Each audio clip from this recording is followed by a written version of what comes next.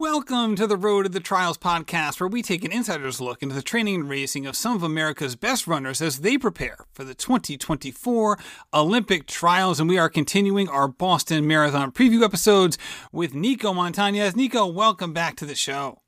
Thanks, Matt. Yeah, I appreciate you having me once again. So always a pleasure. And we were talking recently because you were at the New York City half, crushing it with a 63, finished very well in that race. And we recorded just a few weeks ago. So people want to learn more about how that went. You can hop back into the archives. Not go very long. So about 3 episodes ago. Yeah. So we talked a lot about training then. So we're not going to kind of rehash the same conversation or the same questions that we had last time. With that said, this is not going to be your first Boston Marathon experience, and you had a pretty unique one last time around. So tell us about your 20. We talked about this a little bit in our first episode, but not a deep dive. So tell us more about your 2022 Boston Marathon experience. Yeah, I remember getting off the plane. I want to say it was Thursday. We got in Thursday, and my coach, Andrew, took the same flight, got to our hotel room, and we went for a jog, and I needed to really use the restroom, like really bad. It was really abrupt, and I remember going to the porta potty and using a restroom there, and everything was okay. And then after that, I just kind of took a downhill spiral. Couldn't really hold anything in. I thought maybe I just caught the flu, but I had an infection in my mouth, and I think it was 2 nights before the race. I was chewing on something on this left side, and I heard a break. I got something broke, something chipped, and immense pain. And I called up Andrew. It was probably closer to 9 p.m. and we needed to find a dentist immediately. So yeah, I went to the dentist, had an emergency root canal, and that was, well, he didn't finish the root canal. He did part of the root canal because he said he wanted me to race, and I wanted to race too. So I said, let's do it. Let's do half the root canal, and then we'll worry about the rest another day. So yeah, it's quite a journey. So I have so many. What is it? What is half a root canal? I mean, they're doing they're only filling up half of the root, and they top it off later. Like you fill up I'm thinking of you're pouring a beer into a glass. You fill it halfway, let the foam settle. You pour the second half, or is it they did half the tooth, they did the starboard side of the tooth, do the port side, a couple of days later. Yeah, he cleaned out the infection, which was the most important part. So I could definitely feel the effects of that. I think what half of it, if I'm not mistaken, was just putting a cap on it for now, and then he would fill it up later to where it becomes the permanent cap. So we just had a temporary on there. But man, it was just a long night, and I just remember thinking, how cool would it be if I can place in the top 10 still? I still had this dreams and hopes of, this is just a cool story. This won't faze me. But I caught a We should have done this last year. Oh, this would have been great. We followed you along last year. This would have been. It would have been good, yeah. But yeah, I just, man, thankfully the dentist I called was right across the street from the hotel, from the Fairmont Copley. So it wasn't a big stress to get there at all. But the biggest stress was finding a 24-hour Walgreens that would give me my prescription for an antibiotic. And between my infection, between me catching a fever, I was taking antibiotics to help the tooth, and I just couldn't hold anything in. On top of the finding out that I was gluten-free 3 weeks. It happened 3 weeks before the race. I don't know, it probably more than that, but figuring that out too wasn't fun. Because all I was eating was breads and all type of gluten, all type of flour options, and then so I don't know. I was a mess at Boston. So you had emergency dental surgery or dental, I don't call it surgery, but it's something similar. And we're on antibiotics for the race. Mm-hmm. That's quite the 1-2 punch. This is Saturday night? Yeah, so... Or Friday night? This happened probably, I think, Saturday night. And we were done with the tooth, so I could have gone to bed at a great time, but then we still needed to get the antibiotics. And so Coach and I called an Uber. We traveled to that... Well, it was we were 2 a.m. I was up 2 in the morning. I was like, well, I guess I could sleep in. You know, I don't know. It's a Oh mess. my God. So, Yeah. all right. So once you're like, all right, it's not just the tooth here, which is obviously bad enough, right? And I can't even imagine being like, okay, and now I got to suck down gels with like an exposed Hmm. nerve in my mouth. Like there's like Hmm. these sugary gels, like, penetrating Yeah. penetrating your tooth. But the antibiotic piece, like, had you run on antibiotics before? I know I have. It is not a fun experience. Like, like Yeah. your body is just sapped from energy. I had no idea. I had no I just knew that the dentist told me to take it, and I just followed his recommendations. Looking back, I felt like I still would have taken. I don't know, because I needed the tooth to heal. I needed the infection to heal, Yeah. and Ray, my agent after the race, was like, "I don't know how you did that. Like I raced before on them too, and I don't know how you crossed that finish line." So, yeah, it was detrimental for sure. But I remember talking to my sports psychologist the night before the race, and he was like, "Well, we can just turn the page, or you can let this define you." And I was like, "Oh yeah, let's turn the page. Like it's just that easy, right?" But I had, Yeah. antibiotics in my system now for at least 24 hours. So I lasted till about 16 miles in the lead group, and then faded. But I that gave me a it gave me a lot of hope, and it gave me a lot of fear too at the same time. It was like I never want to go through that again. I thought Boston beat me up. I didn't think tooth, gluten free, and antibiotics. I thought this was like Boston, the course, beating me up, not the other thing. So I really had to take some time to like reflect and be like, okay. Some people were even impressed that I finished, and I was like, well, yeah, duh. But I had to. So it's just something that I've always wanted to like. Even if I have a bad time, I want to finish. So yeah. So, were you able to gather intel from the course during that experience that can help you this time around? Yeah, like I was pretty shocked with the honestly, even past through half marathon, how downhill it is. They say that it's a net downhill course, and I know it is. I looked at the course, but it's pretty crazy to see it or like to feel it firsthand. It's really downhill, and so it's pretty bizarre. And so if you're not just like careful in those first 10 miles or so, you can really not be ready for those Newton Hills. Really, that's basically what it is. If you can get past those Newton Hills feeling pretty good, I think you're golden. Let's talk about that because I think people approach the beginning of this race differently. And it's not even related to fitness. Like there's some people who are very fit who will bomb that Oh, I think first I'm. 10K. There's other people who are very fit who are conservative, and all the way up to like charity runners who take different approaches. Right? You see a lot of people approaching that first 10K differently, and prioritizing it in the scope of their entire race in a differently. So how do you think about that first 10K and why and what informs that decision? Yeah, I think one thing that my coach he preps me well by saying like be light on my feet. He's like when you're running downhill, I want you to have like almost minimal footsteps, no noise. So really, I'm just thinking about conserving that energy because after 20 miles it gets really difficult, but especially at Boston, like if I can last that long going downhill, if you will, for 16 miles, then um, it's a lot of downhill to deal with. So just approaching it and just being light on your feet. And yeah, everyone does have a different approach, I suppose. But the hills will make you pay. So unless you've really practiced it, I don't recommend it for sure.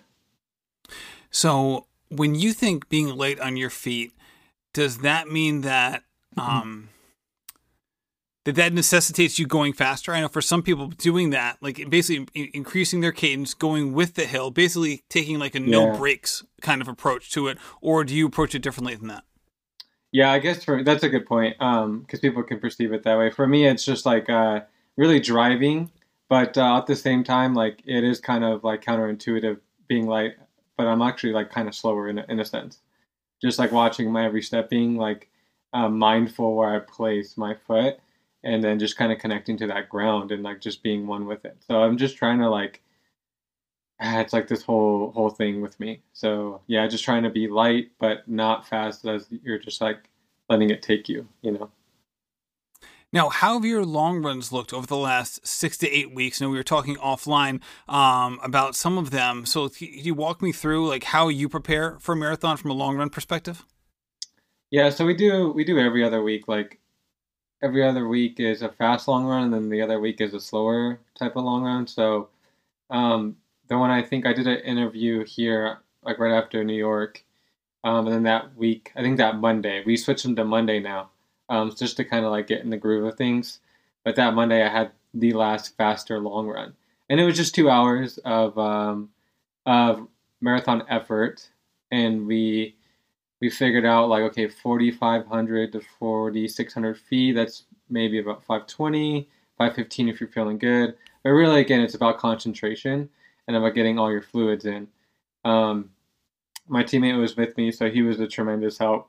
But I ended up averaging faster than I ever have for 2 hours, which was awesome. I averaged 513 over really rolling hills, and I made it 23 miles. So I think my teammate told me afterwards I was on pace for just a sub 217 if I would have continued on. So what we do is we run like out 1 hour and then flip, see if we can come back because it's a pretty hilly terrain that we run over, all road too. So that definitely helps.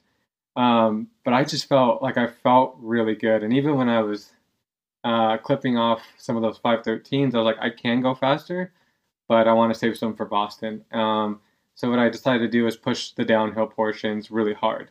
So I would go about sub 5 on those and then fall right back into like 520 pace, 515. So something that it ended up averaging out. But yeah, I really wanted to push the downhills because last year's DJ was the commander pushing those downhills, and I remember what that felt like.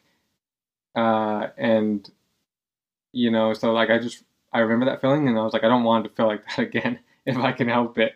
So yeah, that was a really stellar workout, and I think I got in about, let's see, in the hour mark, I got in a little over 60, 65 or I don't remember now, 65 or 70 grams of carbs. So they say between 60 to 90 per hour. I want to be on that higher end if I can, because I want to be able to have some legs left and later in the race. I definitely think that's the key. So that was another part of me where I was like, I don't want to go too fast, so I don't want to kill this workout and then be drained and then what if I can't take my gel? So yeah, it was a lot of things going on for that long run workout, but I was pretty happy with it. And then ever since that one, we put that to rest and we've just been going easy, which is like 6:30 to 6:45 pace over hilly terrain, mostly dirt too. So um, yeah, just working the hills really.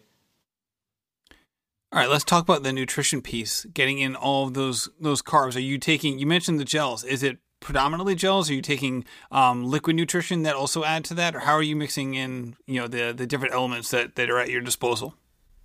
Yeah. So okay. So I do. I'm up to 7 ounces now of my power bar mix.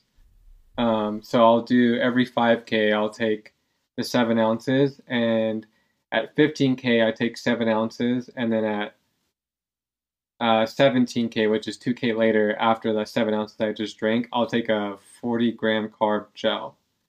Um, and then I'll do the bottles again, and then 30K is where I take my caffeinated power bar gel as well. So I practiced all that, just like I had practiced in Chicago, and it worked out really well.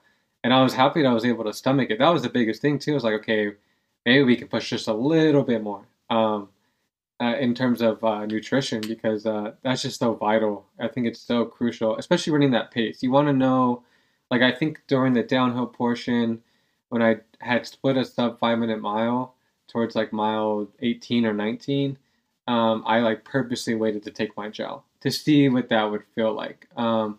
And I don't know if it made a difference, but for me, I wanted to be able to get the gel down and be comfortable with it. So I taped my gels to my bottles. So I'll drink the 7 ounces, rip the gel off, and run with it for about 2 or 3K before I take it down. But yeah, the goal is to be on that higher end of 60, maybe 70 grams per hour if I can, because we're working out there. So I don't want to be caught off guard at all. Yeah, and it seems like when it comes to carbohydrate intake, it's kind of like take as much as your stomach can handle. Hmm. Hmm.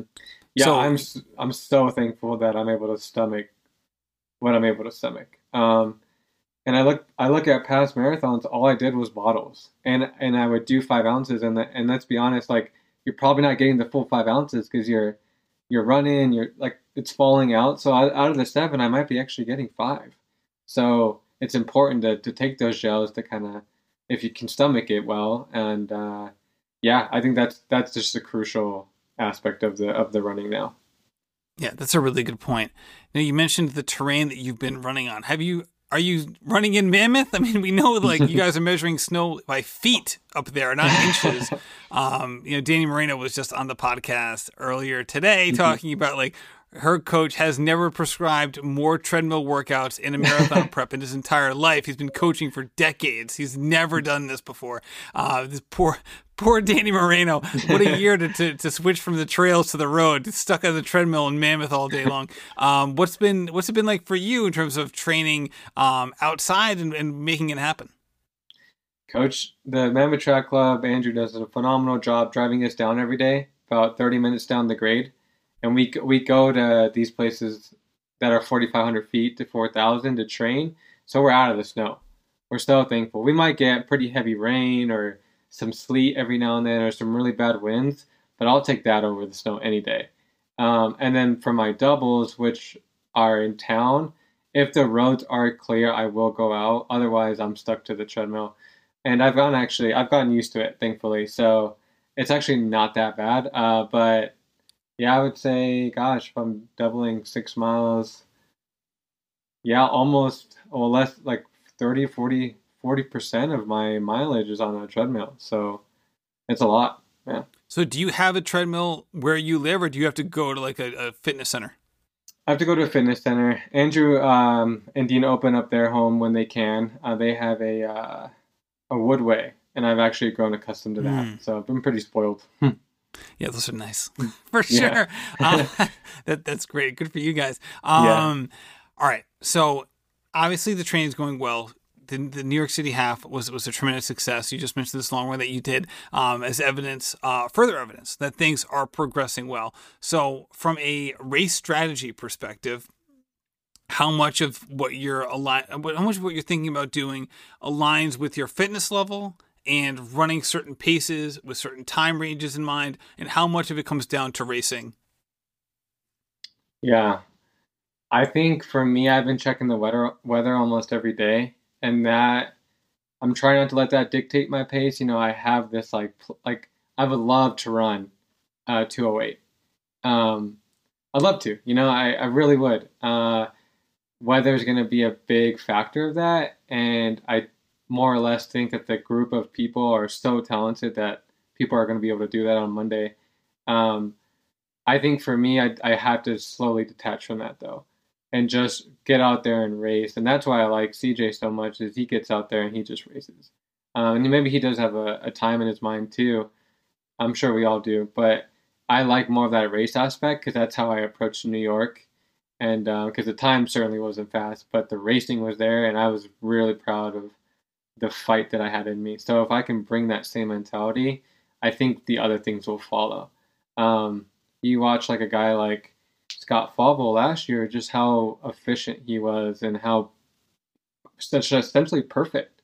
And he was able to dip under 209. Like that's a great like person to look to. So I think anything can definitely happen regardless of the weather.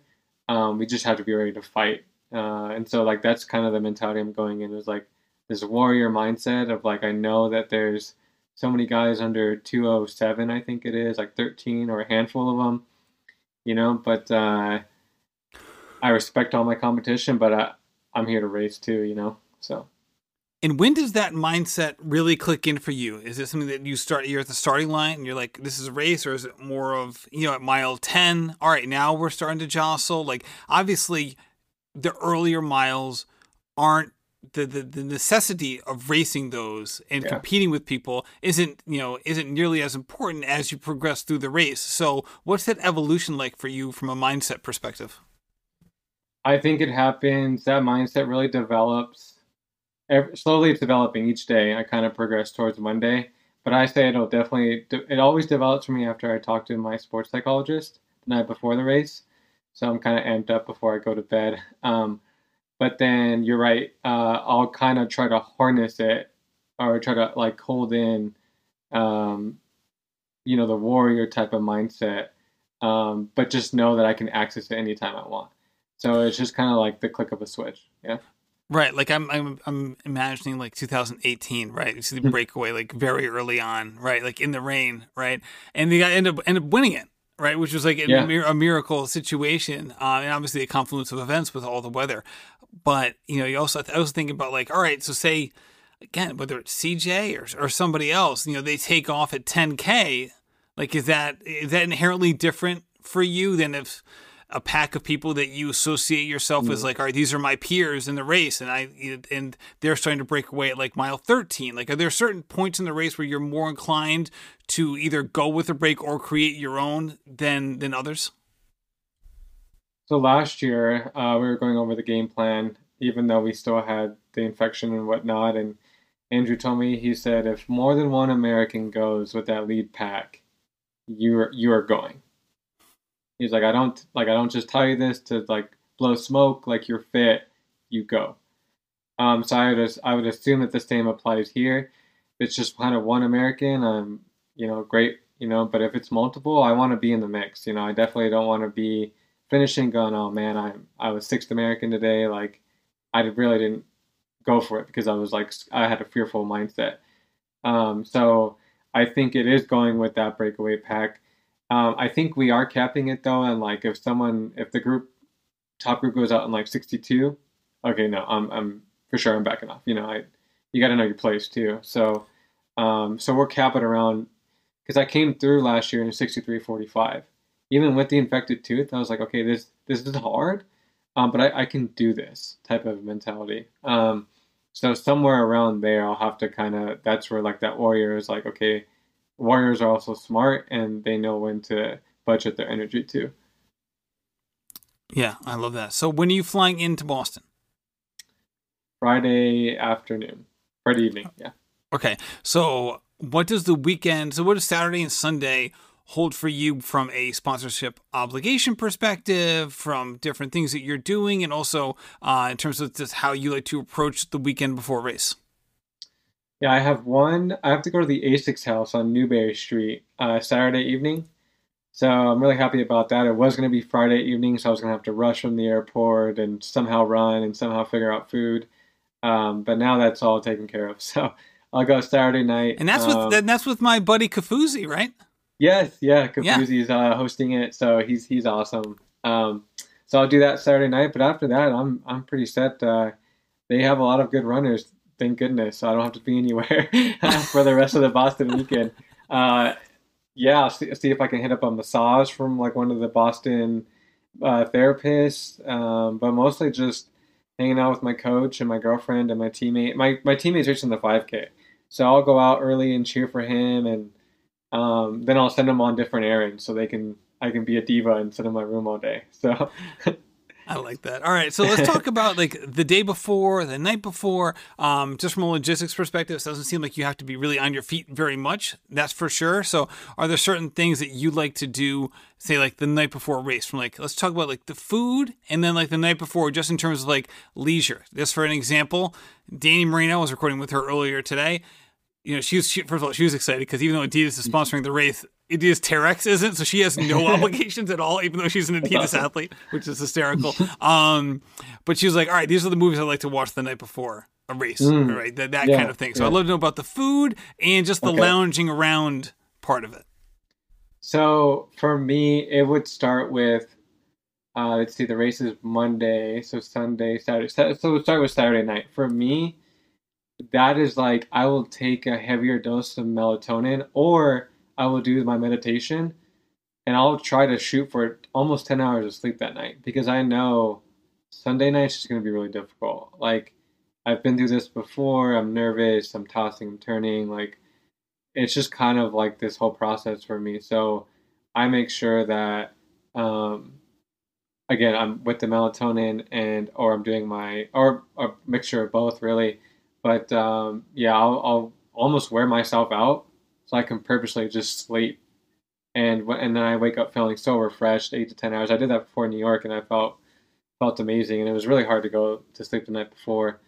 So I'll do that, and then I always watch an uplifting movie. Um, I like to watch A Miracle a lot with Herb Brooks. Danny Like said the I'm, same thing. This is oh my serious. gosh, that's hilarious. You guys Yeah, should get a movie theater. All y'all can watch it together. yeah, we should go. That's really funny. Yeah, but I probably won't watch it only because so I've been on Apple TV a lot watching a show, or sorry, not Apple TV, um, HBO. But I've seen Creed. I've seen Oh, all of the Creeds, but I'm thinking about going and rewatching them, so I might save one for the plane, save number two for Saturday night, and then definitely save number three for Sunday night.